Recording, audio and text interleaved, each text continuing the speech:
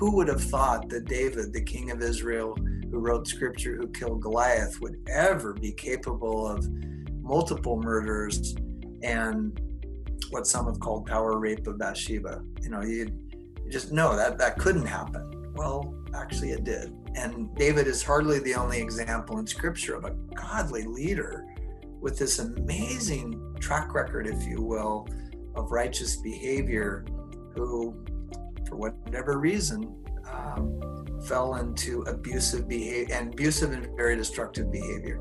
The common historic way of understanding the David Bathsheba text, and for years I referred to it as an affair. I was wrong. I do not say that anymore. Welcome back to Advent Next, a theological podcast curated for curious faith discussions. It is the month of October, so the theme of the next few broadcasts will be on domestic violence, sexual assault, and the role of the church. Our beliefs and our theology does make a difference when it comes to a person staying silent about their abuse or speaking up and taking steps to move towards safety. Just to give you all a few statistics to help place these conversations in context, 1 in 3 women who are victims of homicide, that's 1/3 of all women who are murdered in the United States, are killed by their intimate partners. The number of American troops in Afghanistan and Iraq who were killed between 2001 and 2012 was 6,500. The number of American women who were murdered by current or ex-male partners during that time was almost 12,000. That's nearly double the amount of casualties lost during war. 1 in 5 women will be victims of sexual assault in their lifetime, and 500,000 are victims of sexual assault in the U.S. every year. So in honor of October as the month of Domestic Violence Awareness Month, I brought in Dr. Steve Tracy, professor of ethics at Phoenix Seminary, to discuss a biblical point of view on sexual and domestic violence and the church's role in helping the healing journey of a survivor. Dr. Tracy is the author of the book Mending the Soul, Understanding and Healing Abuse. He has spent 15 years as a pastor and over 15 years ministering in the Congo, which, according to the CDC, is rape capital of the world. Dr. Tracy and his wife, Celestia Tracy, both work to provide resources to ministries and churches to help them find healing in Christ.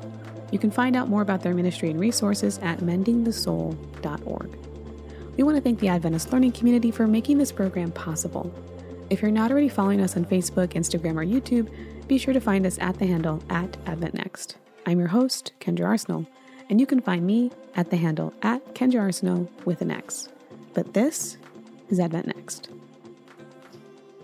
I think it's important that as leaders, but even as just regular church members, that we just have an important and accurate understanding of how God sees abuse, and really helping people move towards safety and not using the scriptures as a means to continue to oppress and abuse. We'll also talk a little bit about sexual abuse and the Me Too movement and its impact upon the church, and looking at how we can be leaders in that area, because it's a very damaging thing that happens to women and even to men, right?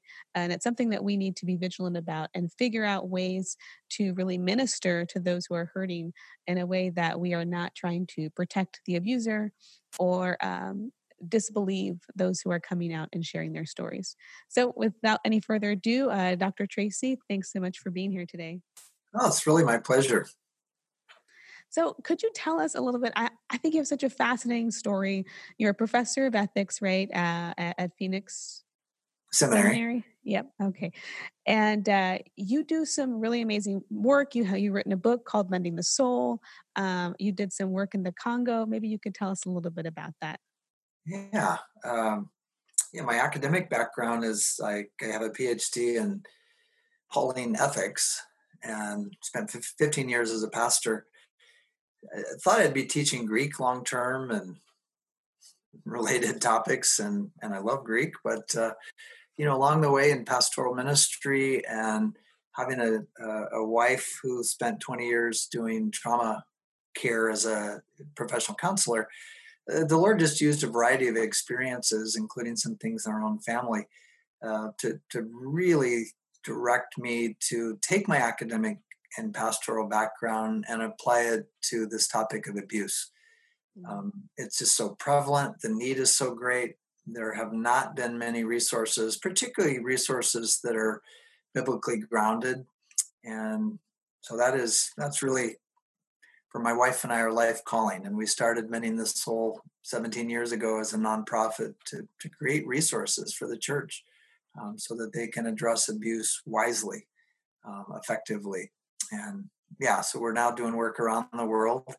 It's the first year in 15 years I haven't been in Africa. Normally I spend 4 to 8 weeks in East Africa and trauma zones, particularly the Congo, which has some of the highest violence against women in the world. And I've learned so much from doing that. It's just given me a much broader perspective on both the prevalence of misuse of power against those who are vulnerable, particularly women and children, but certainly men can be abused as well.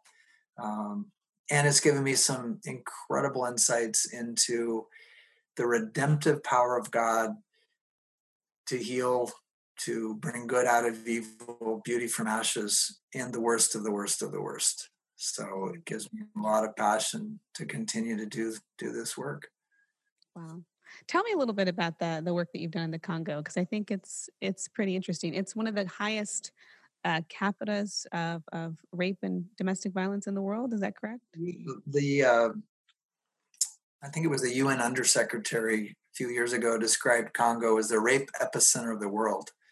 I mean, the numbers are just, you can't even get your head around the numbers. There's a lot of communities where virtually 100% of the women have been sexually assaulted. Wow. A lot of that, Congo has been through a series of civil wars, and there's still a tremendous amount of militia activity in the east where we work. So a lot of it is related to, soldiers, militia, but it's an exceedingly patriarchal culture. It's a beautiful culture. I love Congo and I love the Congolese. And every culture reflects both image of God, beauty, and corruption by sin. And one of the latter there is a patriarchy that's really malevolent. So beating your wife is just, that's just how it works almost. And sexual violence, seeing women as property is just woven into the culture. So you've got multiple factors, and then you've got children and now adults who've known nothing but war. And so they're literally habituated to violence. So you stir all that together and you have a culture where physical and sexual abuse is absolutely rampant. And as thankful as I am truly for resources that the UN and other, charities bring in, I'm convinced that while we can meet certain physical needs and basic psychological needs, if we take Jesus out of the equation, there's aspects of soul healing that are not going to happen. So that has really drawn us to devote as much as possible to creating resources and doing trainings for just some amazingly dear people that literally put their lives on the line daily to go into traumatized areas and bring the hope of Christ and principles of healing. Wow. So in your experience, how has the experience and the work that you've done there transferred to the work that you do in the States? Is it the same kind of, do you find, the same types of things happening within churches? Is it something that doesn't happen at home? It only happens abroad? What has been your experience in navigating kind of the world of sexual abuse at home? That's a great question. And we have a very robust ministry here in the U.S. So it's not that we're just in Africa, and we live here most of the year. But it's interesting, Kendra. At one level, abuse is abuse is abuse. To the extent that I don't care what culture you're in, abuse is always about a misuse of what I would call imago Dei power. By virtue of being image bearers, we have potency. It's only humans that have the ability, for instance, to think abstractly and have language. which gives us ability to have dominion. I mean, right out of Genesis 1:26 and 27. Only humans have dominion and potency that no other creature God's made has. So it doesn't matter whether you're in North America in a very wealthy suburb, or whether you're in a village in the bush in Congo at subsistence level. Abuse in any context will be about a misuse of human power. And biologically, abuse is it does the same damage, and there's the same mechanism biologically.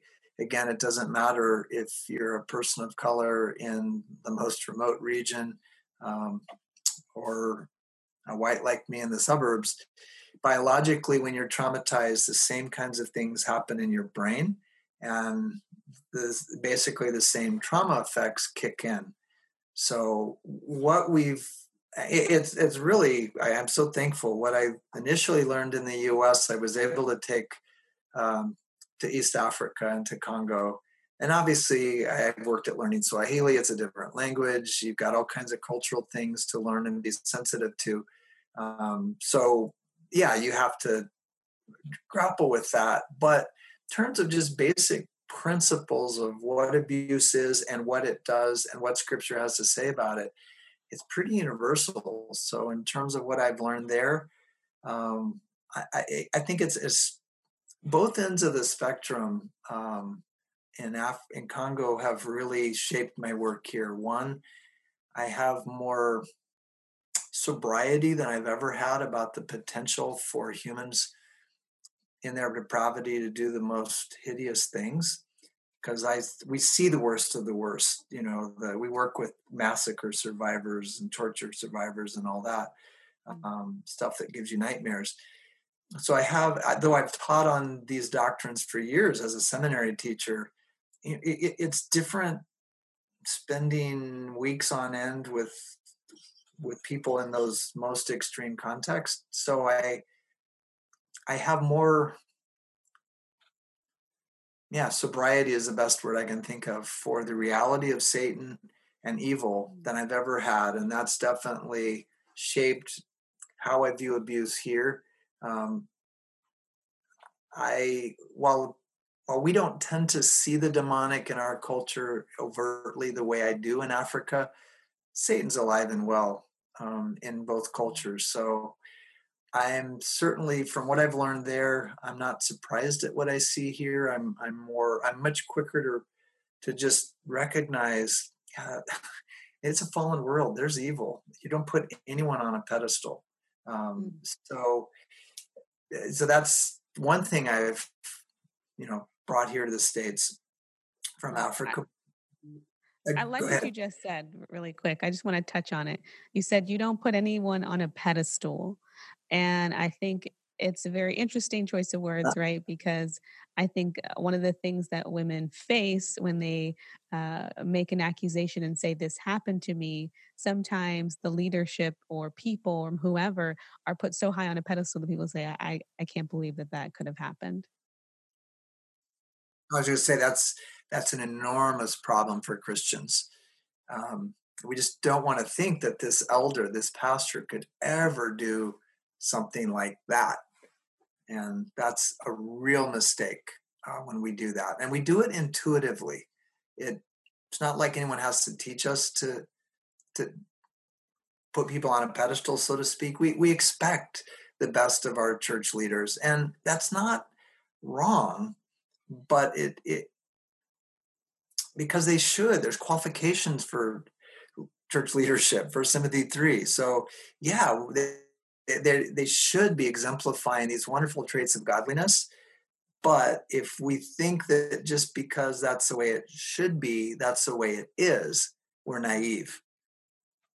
And Scripture bears that out every which way. Who would have thought that David, the king of Israel, who wrote Scripture, who killed Goliath, would ever be capable of multiple murders and what some have called power rape of Bathsheba? You just know that couldn't happen. Well, Actually, it did. And David is hardly the only example in Scripture of a godly leader with this amazing track record, if you will, of righteous behavior, who, for whatever reason, fell into abusive and very destructive behavior. So, yeah, Africa's Unpack that a little bit, because there are some people who might not believe that, what that David was seduced by Bathsheba, that was not rape. There might be some people listening to this for the first time thinking, what? Like I've always seen it as she was the seductress and he fell prey to her enchantress ways. Yeah, that's the common historic way of understanding the David Bathsheba text. And for years, I referred to it as an affair.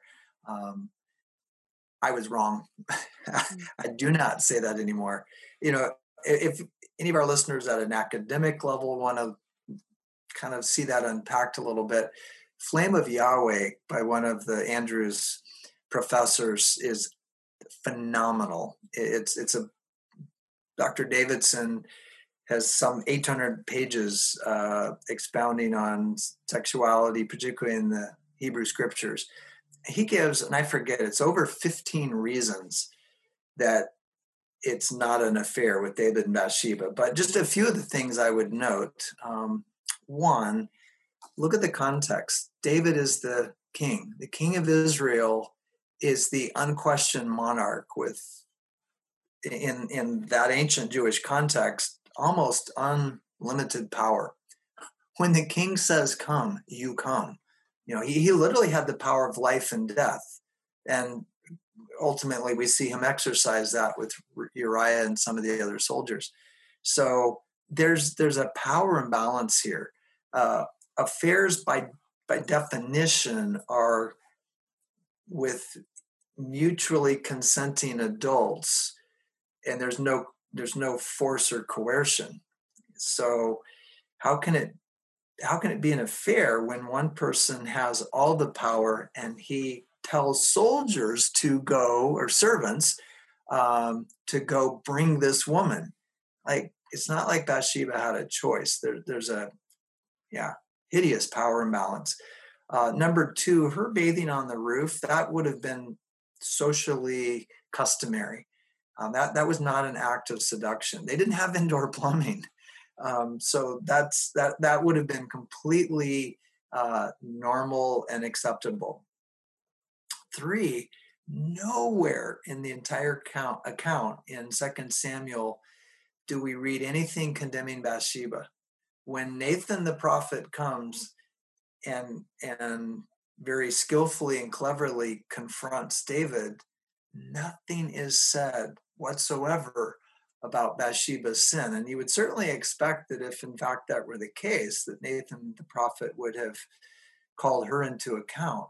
That there's nothing there, or in any other biblical text, that suggests that Bathsheba was responsible here, that it was mutual. And it's interesting, when David finally comes to his senses and confesses, that there's nothing about Bathsheba. It's, I have sinned, Psalm 51, against the Lord, and done that which is evil in your sight. It's David. So I think for those and about a dozen other reasons, this is not an affair. It's an abuse of power over someone that he was a vulnerable woman in his kingdom that he should have been protecting. And that's kind of the essence of spiritual abuse that then can get coupled with other kinds of abuse. Spiritual leaders not using the spiritual authority and position God's given them to protect and nurture, but rather to take advantage of. That's great. No, I love, I love that perspective. I think I heard it for the first time, maybe like, I don't know, maybe like 3 or 4 years ago. And it was a woman who was retelling this story. And it was the first time I had ever really seen it from that paradigm. And it made so much sense to me because I think around that same time, I was like, Lord, why did Bathsheba carry the line? Like, wasn't Abigail a really great person? Like, she has this, incredible humility. And like, I was just wrestling with, like, not really wrestling, but just curious to be like, oh, why was this person chosen? And then when I understood, like, this was a power rape, it totally made sense to me to be like, oh, of course, duh, right? Like, the Lord is making up and as far as it is possible for transgression, and he's taking an evil situation and somehow trying to bring good out of it. And so, Right. yeah. He does that. Thankfully, he does that. And I'm curious because I think, in your experience as your work in the Congo, your work in the States, your work with seminarians who are going to be coming into their pastoral leadership, some of the fears that sometimes people have when a woman comes forward and says, I've been sexually assaulted or I've been raped. The fear is that, well, she might be lying. Right. And maybe you can give some clarity about, like, what's the statistics on, the probability that a woman would lie when she brings those types of things to a pastoral leader or to a friend or to anybody. Yeah, that is so common. And I certainly grappled with that as a young pastor. And you have the he said, she said. And I can't tell you how many times I've seen pastors, when an allegation like that's brought forth, use that exact phrase. Well, this is a he said, she said. I mean, I don't know. So maybe you were really raped. Maybe you weren't. I can't do anything about it. My hands are tied. Um, I know I'm an academic, so I do really careful research. I analyze the research, and there are multiple studies. Police departments, FBI, etc. Very careful studies of rape, other forms of sexual abuse allegations to ascertain the frequency of false allegations of sexual abuse. And multiple studies, and the most recent ones, pretty large scale, reveal that around 5%. I mean, you can see some studies last a few more, but the last couple, average was just under 5% of sexual abuse allegations are found to be false. And of course, in many cases, there's no way of, there's not final, evidence one way or another, but of the ones where that can be ascertained, which says just over 95% of sexual abuse allegations are true, at least based on the research. So as a Christian leader myself, I tell my students, you get an allegation, you better start from the working hypothesis that there's every possibility that this actually happened. Now, an allegation is just that. It doesn't mean you know for sure, but to hear an allegation and have this skeptical, well, she might be lying, that is just a wrong starting point. It's based on what we know from the social science research. And I also think it's a very wrong starting point biblically, to the extent that scripture is so clear. We as church leaders are called, one of our primary responsibilities is to protect the vulnerable. I mean, that's an element of being a shepherd. So I should hear these kind of allegations with a mindset toward, okay, what does protection mean here? And I want to do all I can to protect. And yes, there's due process and all that. I understand that, but I think we really need, and I work with my students to this end, to shift the paradigm from one of suspicion of women and children who bring out. I work with my students to try to help them change from a position of suspicion, well, maybe she's lying, maybe this kid's making this up, to one that's a position of advocacy, of protection. And we can pursue, legal remedies to try to ascertain the specifics and validate stories, etc., while seeking to protect and pursuing advocacy. What are some just practical steps, if a member in the congregation says, "Hey, this happened to me," maybe it was with a member in the church, maybe it happened outside of the church. What would be your recommendations for what are some of the first steps that a person can take in providing that advocacy? Yeah. Okay. I'll put it in a couple of categories. Say I'm the pastor or one of the pastors, and the allegation is with one of the church leaders. And this is the way I wrote the last child protection policy for the last church I pastored in. I think if it's a pastor, we put him on a paid leave of absence, or depending on his area of ministry, completely remove him from ministry to say it's the youth pastor, then we completely remove him from work with minors whatsoever, and then let law enforcement or whoever do the investigation. And there's a way to do that so that if you do it wisely and carefully, you're not saying he's guilty, but that's such a serious allegation that that's one thing that I recommend churches do, that they build that right into their policy. And we see that certainly in the secular world, schools and others, putting that in policies.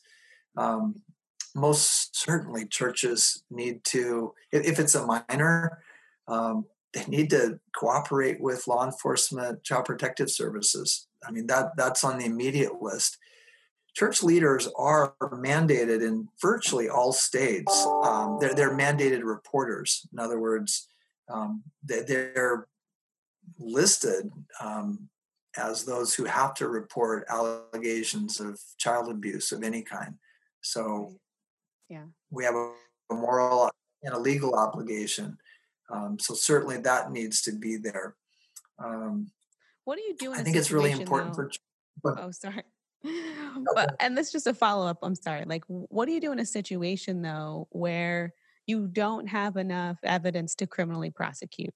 Right? So they brought up this evidence. I mean, especially in rape cases, unless the person got a rape kit done after this happened and then they could match the DNA. So many cases go unsolved or unprosecuted. So in a situation where there's not enough criminal evidence to bring a charge against him, is there something the church can do? And have you been in that situation before? Yeah, any of us who work in the field of abuse have encountered that all too many times, where there's not the closure, if you will, there's not the final proof, and you just have to be able to deal with that. Again, I work from the let's do all we can to support and protect perspective.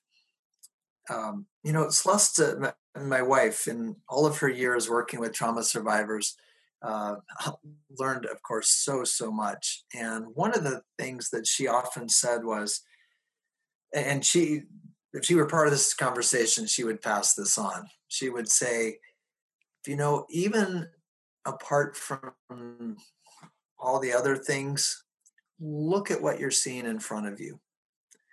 It's not to say that that's foolproof, but I, as a male, and Kendra, you met me, I'm a pretty decent sized male. I don't go around in life experiencing physical or sexual threat very often, almost never. But I'm not part of the category of people who are vulnerable. So it's easy for me as a male church leader to maybe minimize what someone's experienced and how that's affected them. So Celeste would say to church leaders, look at what you're seeing. Are you seeing the effects of trauma in front of you? Is this woman reporting high levels of fear and anxiety, and you're seeing that in her? Um, you know, be really careful of being the judge of her story. And she's saying this happened, and here's what I'm experiencing. As a male leader, be careful of looking at that and just drawing a conclusion. She's exaggerating. It doesn't sound Listen carefully to what you're hearing and being told. Look at what you see and hear in front of you, and be really careful to pass judgment on someone who's probably a lot more vulnerable than you and what they're reporting and evidencing. And even if you're not certain of the specifics of what happened, and yes, there can be false reports. Poor Joseph was a recipient of a false allegation. Um, but one thing that we want to be absolutely prepared to do is offer some resources to abuse survivors. So have some books, some articles. That's why our nonprofit Mending the Soul exists, is to provide resources, some in book form that have a nominal cost, a whole lot of articles and short things that are downloadable free from the website, links to other websites, other resources. So I'd certainly offer that, mendingthesoul.org. There are some, thankfully, good resources now that are, biblically integrated. So church leaders need to be aware of some good resources they can give to people who come and say, I've experienced this, and also be aware of some of the community resources, whether it's a family advocacy center, and most major urban centers have those now. And usually all the services are free of charge, from counseling to getting order protection to all kinds of things. And obviously professional referrals that they can make to Christian counselors who have abuse training experience that could help as well. So having those ready. I don't have to know, for instance, whether every aspect of this woman's account is factually true. It's what she's reporting. Okay, I can offer these resources that could help her. And speaking on that, like, say, for example, somebody comes and they're just talking about an experience that happened with them. Maybe it's current, maybe it's something that happened in the past, maybe it's with a member, maybe it's not. What is some of the responses that leadership or even just a friend can take? Because often what happens is, even if it's not outright disbelief, sometimes the responses that clergy or people in power or people that are looked at to be trusted, the responses that they give can sometimes perpetuate damage and trauma. And Oh my so what do goodness. you do? What are some advice that you can give so that we don't perpetuate trauma in those situations? Yeah. Um, well, this is really simple, Kendra, but I encourage my students, particularly my male students. I have men and women, but particularly my male students heading toward the pastorate. Open your ears and listen. Just listen to the voices of survivors. And I'll illustrate from my own church. We've moved to Portland, but we lived here for years in Phoenix, and our home church had a horrific incident of a church leader sexually abusing several of the girls, and you can imagine the ripples from that. The perp was incarcerated, but just all kinds of damage. And one of those, so new pastor came in a couple years later, and one of the victims, now an adult, went to him and said, I really would like for you to know some of my story. You're my pastor. And it was his first pastorate, and he didn't even know what to say. He was just absolutely dumbfounded at this horrible abuse story. And he's young, but he had the good sense, and I think it just showed maturity on his part to say, I don't really understand abuse, but I'm going to do my best to start learning. And I just want you to know, as your shepherd, I want to hear from you what you need from us as church leaders and what I can offer you as your pastor. I don't know what you've been through. I'm so sorry. But would you be willing to coach me here? I'm going to do my part. I'm going to do my research. I'm not putting this all on you, but you're in my flock and I care about you. So if you could even just create a short list of things for me to consider, I will really take that seriously. So listening will go really far in Yeah. not not saying the wrong thing. But if you've not had these experiences, and if you're especially if you were blessed to grow up in a loving Christian family, lots of people aren't, but certainly some of our pastors and other church leaders are. Apart from listening to voices, either live voices or through people's stories in print, how are you going to know? So I think that's a really important starting place. What I Oh, really good. like about what you just said, and I'm sorry, I'll let you finish that up, but is that you're asking someone to say, what can I be for you? Right. How can I help you? And teach me how to be the support that you need. And I think that's a great, even just relationship skill. It, If a friend absolutely. or whoever, like, what can I be? How can I be here for you in this moment? And teach me so that I can be a better support. Like, that's a beautiful sentiment. Yeah. And I do think there's a challenge for us as male leaders, and maybe this is just part of being male. We like to give the answers. Sometimes that makes it hard for us to listen to our wives. It's like, well, if you tell me your problem, I want to help you fix it. And sometimes our wives, and certainly abuse survivors, they're not necessarily wanting or expecting us to fix it, but they want compassionate listening and understanding. And it's really important for male church leaders to just understand that listening is doing something. It's something really significant, and you won't even know what the action steps are until you've listened. Wow. Yeah, no, that's really good. You were saying something and I think I interrupted you. One of the most common ways church leaders hurtfully respond when a survivor comes forward and shares part of their story is to minimize. That is so incredibly destructive. And I could tell multiple stories of survivors just clamming up and things getting so much worse. And that can really be traumatic. So again, that's where the listening is so phenomenally important. Um, we don't want to minimize what they've experienced. Just listen, validate what you can.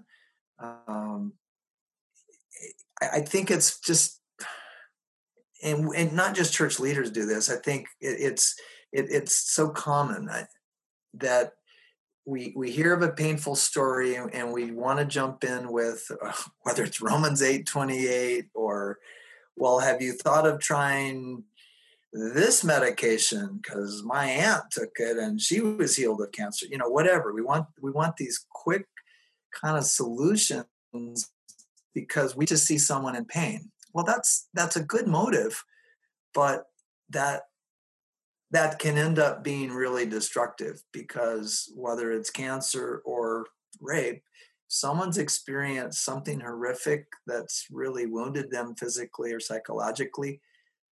We must not minimize what they've experienced. Just 2 days ago, a woman shared with me, she was a pastor's wife for years and was in a horrifically abusive marriage in basically every category of abuse, horrifically abusive. And she shared just a little of that with a few of the other church leaders. And the response she got was, well, all couples have conflict. All couples have problems. Like, that's just how it is. And of course, she just clammed up and she was living with life threatening, destructive behaviors. And I'm sure they meant well, but that's a very common, in one way or another, we can minimize, or the classic, well, what were you wearing? What did you do that made him so mad? Right. We have just told the victim it's your fault. Well, I don't care what she was wearing. That's a separate discussion, her modesty or immodesty. That's completely separate from this discussion. There's no excuse. Same thing with, well, what did you say that made him so mad that he hit you? It's irrelevant. We may talk later about the relational dynamics, but in terms of that discussion that they brought forward a disclosure, yeah, we want to be really, really careful of minimizing, let alone shifting blame, because that's going to put a layer of shame, reinforced shame that's probably already there, toxic shame that's not theirs to carry. And we've just reinforced that in really destructive ways. Wow. I think that, you're bringing up a lot of great points. And I think it's a question that the church is now having to really wrestle with, because we've kind of had this cultural moment, right? When the Me Too movement happened, you had the Harvey Weinstein. I mean, you have R. Kelly. You have all of these women who are now coming out and speaking about these very powerful figures. And a lot of women, finding the courage in that to now tell their story. And what has been the Me Too movement's impact upon the church? And have we met the moment in the culture? Have we really created that, I don't know, that safe space or the type of cultural atmosphere that says, we want to hear your story, we want to be a part of the solution? Boy, it's a good question. I thank the Lord for the Me Too movement. I really do. And I've written on it.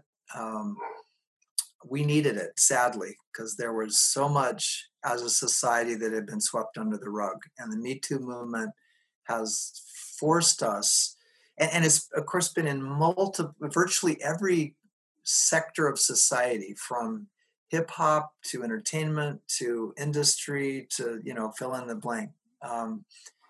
So it's definite. And then you throw in lawsuits that go with that, appropriately so, in most instances. And that's forced us as a society to just basically acknowledge that abuse does happen more frequently than we realized, and we can't keep sweeping this stuff under the rug. We've done it for years as a society.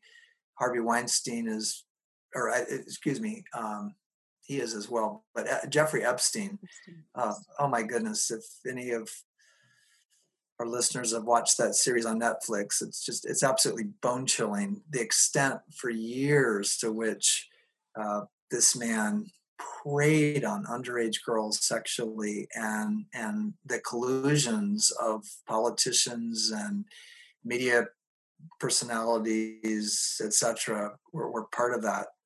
So Me Too has helped us come to grips with the fact that this is happening, it's wrong, it must stop.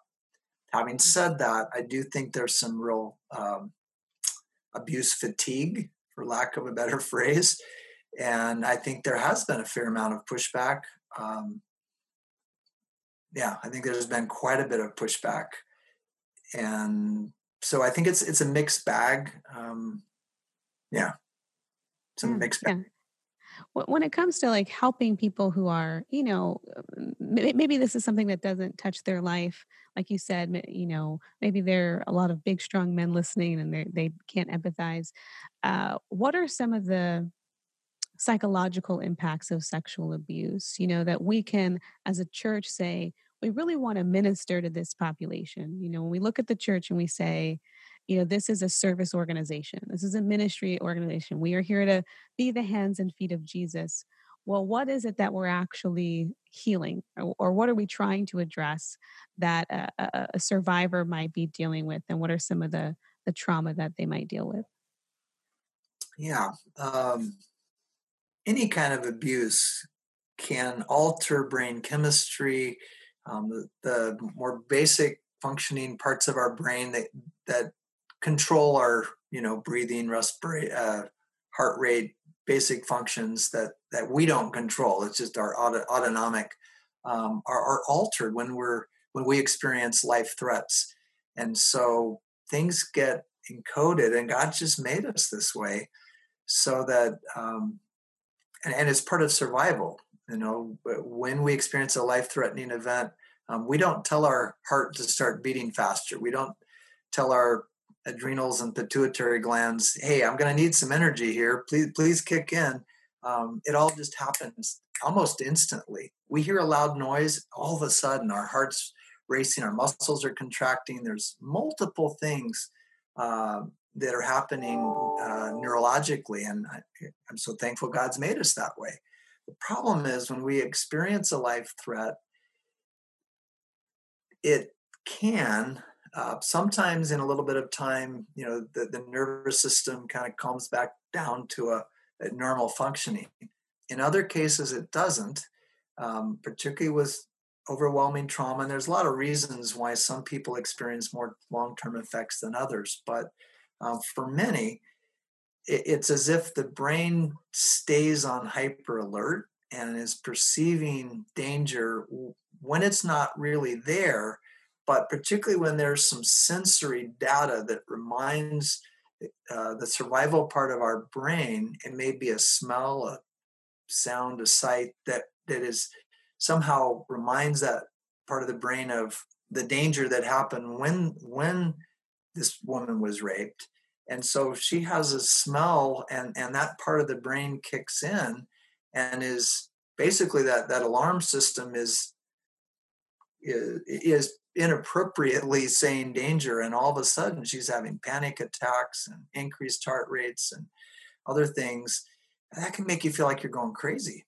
So there's, in terms of some of the effects, you have neurological in terms of hyperarousal. Sleep disruption is really, really huge. Nightmares, all kinds of relational effects, and those are pretty intuitive. A fear of the opposite sex, if it was the opposite sex who raped. Here's what's not so intuitive with sexual abuse. It's not uncommon that sexual abuse survivors, in a way they do not understand, try to regain a sense of power, because abuse creates powerlessness. Power is used against us, and we can't stop it.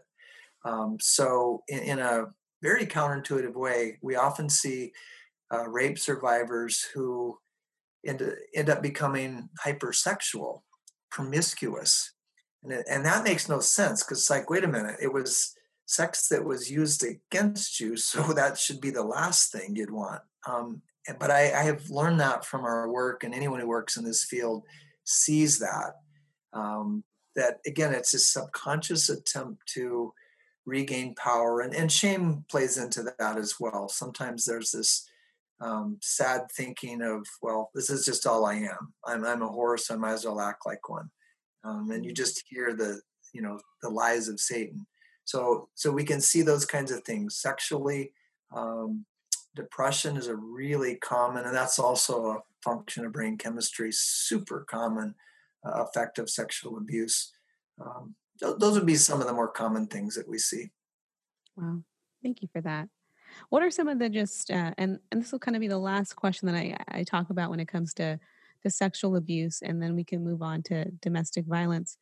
What are some of the most common misconceptions that we as a church or church leaders or whoever might have about sexual abuse?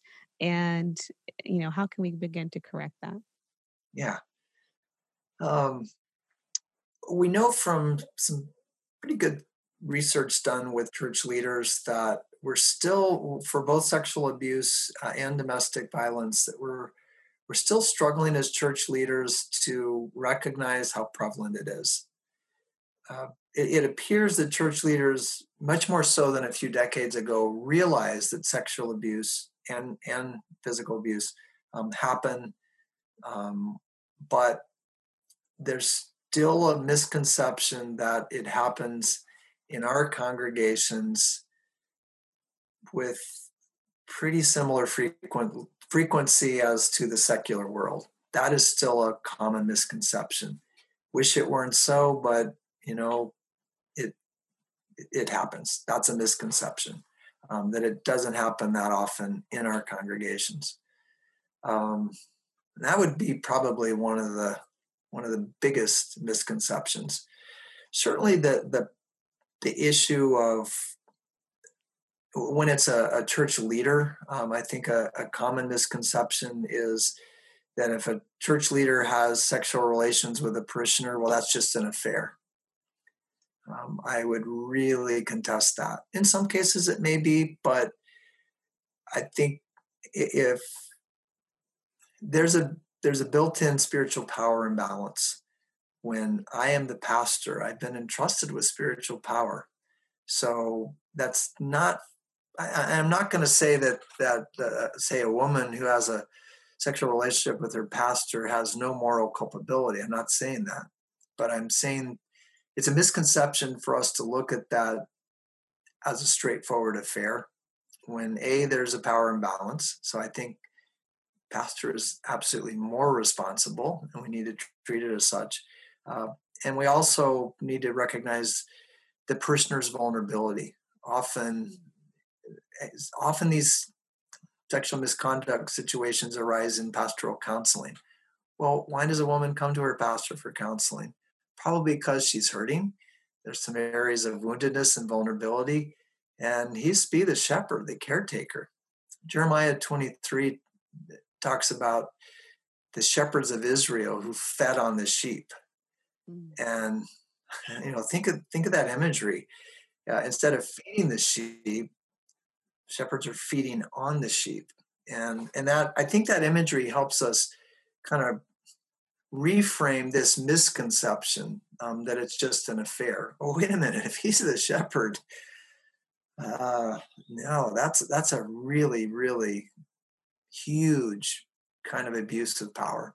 So there's be a couple of misconceptions that are pretty common.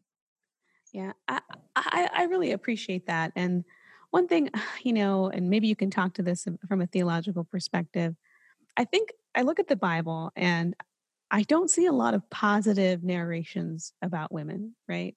The Bible was, grew up in a patriarchal culture. In that sense, like it was written in those times, and so of course there might be a little bit of that bent. You have Solomon saying, I, among one righteous man there are no women, right? Like you have these statements, you see the whore of Babylon, right? She's riding the dragon and in the red dress. And I wonder, what's been your experience about women have come to you, or maybe in your research, like the imaging of the Bible and women, right? Like I feel like, you know, has that in any way contributed to maybe lessening a sense of taking women seriously, or less, or increasing a sense of misogyny or patriarchy? And h- how is that really what God is not really about, right? Like I you know, like, See, we have now until Thanksgiving, and we'll unpack this. Huge topic, but a valid question. You sound like my seminary students asking really good questions. Yeah, couple things. I mean, one, it's that you were actually alluding to something that's not in the Bible, but some of the ancient Jewish literature. As far as I don't have it memorized, but basically this discrepancy is saying that there are basically hardly any righteous women. That idea is actually not in Scripture, but it was a very common one in the ancient Near Eastern world, and it's sadly well attested. We certainly don't have time to get into the complexity of this. It's a very appropriate, important topic, but just a couple of things I could say quickly. Yes, the Bible was written in a patriarchal world, and there's various things, be it slavery, polygamy, that are practiced, but that doesn't mean that Scripture is putting its sanction on it. I mean, we have to go back to Genesis 1 and 2 to see what God intended. And I think it's really important to recognize that in Scripture. Scripture is a trustworthy, accurate account of what happened. But again, that doesn't mean everything that's recorded there was what God intended. So you have polygamy, you have all kinds of unfortunate things. But in Genesis 1 and 2, we see equality, we see mutuality, we see just incredible, respect. So that needs to be our baseline. Secondly, yes, you do have household codes, as the New Testament ethicists call them, that talk about order in families and male headship and submission and children submitting, etc. And we don't have time to get into those issues. I've written extensively on them, but a couple things I would note. One, Scripture does offer, including in the Old Testament, numerous ways of protecting women in a patriarchal world. For instance, in Deuteronomy 24, in a patriarchal world where a woman would have virtually no means of livelihood, God makes provision and commands. You can't just divorce your wife. You can't just abandon her. If you're going to divorce her, you have to give her a written certificate of divorce. That kind of escapes us. Like, how is that helping women? Well, because that then allowed her to be able to remarry. Because again, in that world, she'd have very little means of livelihood. And God wrote into Mosaic law that if you divorce your wife, marry someone else, decide, you know what, on second thought, I think I like girl number one better after all. You can't do that. So it kind of builds in this sobriety of marriage and not allowing men to just play fast and loose with their marital vows. So in that culture, you have various laws like that do build in protection. In terms of the New Testament, yes, you have household codes that talk about headship and submission, but Paul is very careful in Ephesians 5 to put it in a context of, okay, yeah, husbands are the head. And what does that mean? It means he's to be like Jesus. He is to love as Jesus. Jesus sacrificed. He gave his life for the church. He's to tenderly nourish and care for and sacrifice for. I am just astounded at how often abusive men will use the Ephesians 5, you have to submit, I'm the head, in an abusive context. And as a pastoral counsel, I say, you knucklehead, in so many words. Yeah, let's go to that text. That text is about sacrifice. So I would say that. And I'd also say there's a lot of mutuality texts that get overlooked. Even in the Ephesians 5, it begins this section on family life, and some would call it roles. It begins in verse 21 with submitting one to another. You look in 1 Corinthians 7, 1 through 5, and it's talking about sexual intimacy in marriage. And this is another one I often see abusive men misusing. You have to have sex with me because I'm your husband, and that's your obligation, blah, blah, blah. Well, Paul in 1 Corinthians 7, 1 through 5 says, he gives absolute mutuality. He says the husband does not have sexual authority over his own body, but the wife has it, and then vice versa. So it's a mutuality.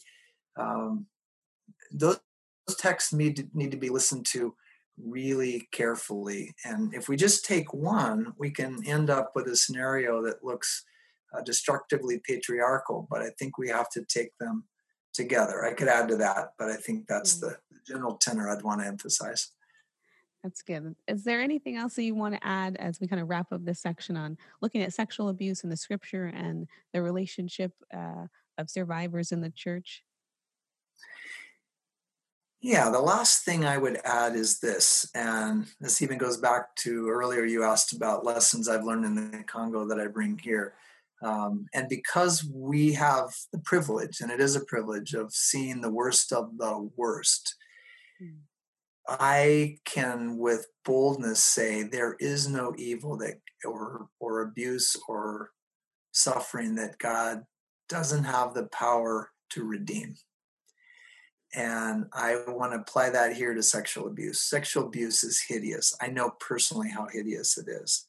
But I just think of the genealogy in Matthew. We don't normally think of genealogies as being anything but boring, but there's 5 women mentioned in that genealogy of Jesus, which goes against Jewish custom, by the way. That's not how it worked. Scripture is, if I had time, I'd love to talk about how women affirming Scripture is, but that's one of the things we see there. But these 5 women all have scandal in their lives. The last one being, of course, Mary, the mother of Jesus, and the scandal is that she's pregnant and unmarried. But here we have Bathsheba, we have Tamar, the Canaanite prostitute, etc. And yet God providentially weaves these women, most of whom have sexual scandal, actually all of them, sexual scandal in their stories. God chose to put them in the line of the Messiah. So if that doesn't shout to us, regardless of what you've experienced, as sad as it may be in terms of sexual victimization, God is not done with you. God specializes. He grieves over abuse that we experience. He hates it infinitely more than we can imagine, but he delights in redeeming that for good. And when we're in the middle of the pain, that seems like just a fairy tale. I get that.